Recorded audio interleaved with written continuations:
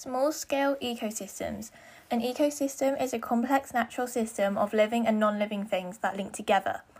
Biotic means living things such as plants, fish, birds and foxes, and abiotic means non-living things such as rocks, sunlight and atmosphere. So a small-scale ecosystem is things such as ponds, hedgerow and woodlands, and large-scale ecosystems are an area of similar plants, animals that are adapted to it, and certain conditions, which could be like rainforests or deserts. Fresh water ponds provide a variety of habitats for plants and animals. They are big variations in the amount of sunlight, water and oxygen available in different parts of a pond. The food chain. So frog or tadpoles, the energy source for that is microscopic plants, algae, midge, larvae. Then algae is sunlight. Sticklebacks are tadpoles, young fish, water, fleas or beetles.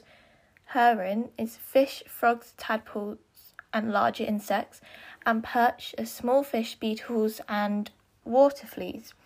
How can changes affect the pond ecosystem? The perch will eat more of the smaller fish and small animals like frogs. Then this will reduce the amount of food for creatures further up the food chain, like herons. Then with fewer frogs, there will be an increase of creatures below frogs in the food chain. So ecosystems can take hundreds, if not thousands of years to develop. If an ecosystem is to be sustainable, it needs to be in balance. If there is a change to one of the components, it may well have knock-on effects for the rest of the ecosystem. Changes to an ecosystem can occur naturally or result from human activities. Global scale changes such as climate change and local scale changes such as changes to habitat when a hedge is removed. Global ecosystems.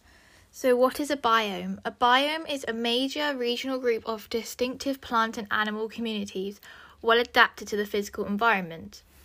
And Earth's biomes create the biosphere. Why do we find different biomes in different locations across the plant? So some reasons why is because temperature, which is the most important factor, and it needs to be over 5 degrees for it to grow.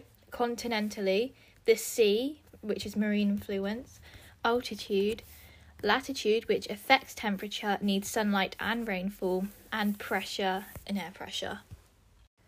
Tropical rainforests.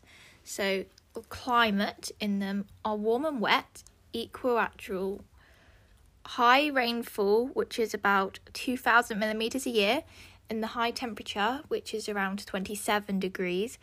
The temperature is high and constant because it has powerful sun overhead. It has a distinctive wet season lasting about 6 months. Low pressure moves up and down by the equator, making rainfall more in summer and less in winter. Evapotranspiration, which is 50% of rain falling back in, and it protects itself from sunburn, not damaged enough to grow. And a random fact is rainforest extends 10 degrees north and south of the equator.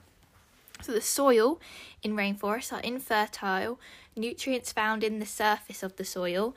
Many trees and plants have shallow roots to reach the nutrients. Fungi growing on the roots transfers nutrients straight to the air, which is the nutrient cycling. Nutrients held in plant matter. Soil protected from being washed away by dense vegetation cover, and it's protected by leaves and dead matter. Forest structure is the forest floor, the understory layer, the canopy layer, and the emergent layer. Monkeys and birds live at the top. Canopy level is dense, and it's home to snakes, birds, and tree frogs. Canopy has a lot of food, which is why there's a lot of animals up there. Understory contains young trees and large leaves to catch sunlight. Forest floor is very dark, and many plants and animals adapt to it. Then some more random facts is the rainforests produce 40% of the Earth's oxygen and produce 50% of the living organisms, and that's why it's referred to the lungs of the Earth. The independence of tropical rainforest. The independence is the way that all parts of the rainforest are dependent on each other. So what would happen if all the orchids went, this is on like the food chain, if orchids disappeared, there'll be less food for the macaws, meaning that they could only eat seeds. There'd be a bigger competition for food. If there was less food for the macaws, it would lead to less birds. And then the question 2, if the grasshoppers increased, there would be a decrease in coconut trees and more food for the frogs in iguanas. Again, there would be a bigger fight for food and many impact the fruit bats and monkeys.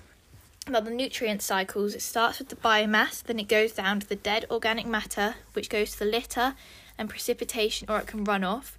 Then it can go down the other way, which is a decomposition nutrient transfer, which is the soil, and it can go uptake back up to the biomass, or it can leach out. And then the 4-mark question, tropical rainforests are an independent ecosystem. Plants and animals are dependent on the climate because without rain or sunlight, plants won't be able to grow, which leads to animals getting no nutrients.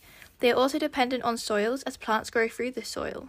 And finally, the soil are dependent on the layers of the rainforest because the trees grow through the soil and hold the nutrients.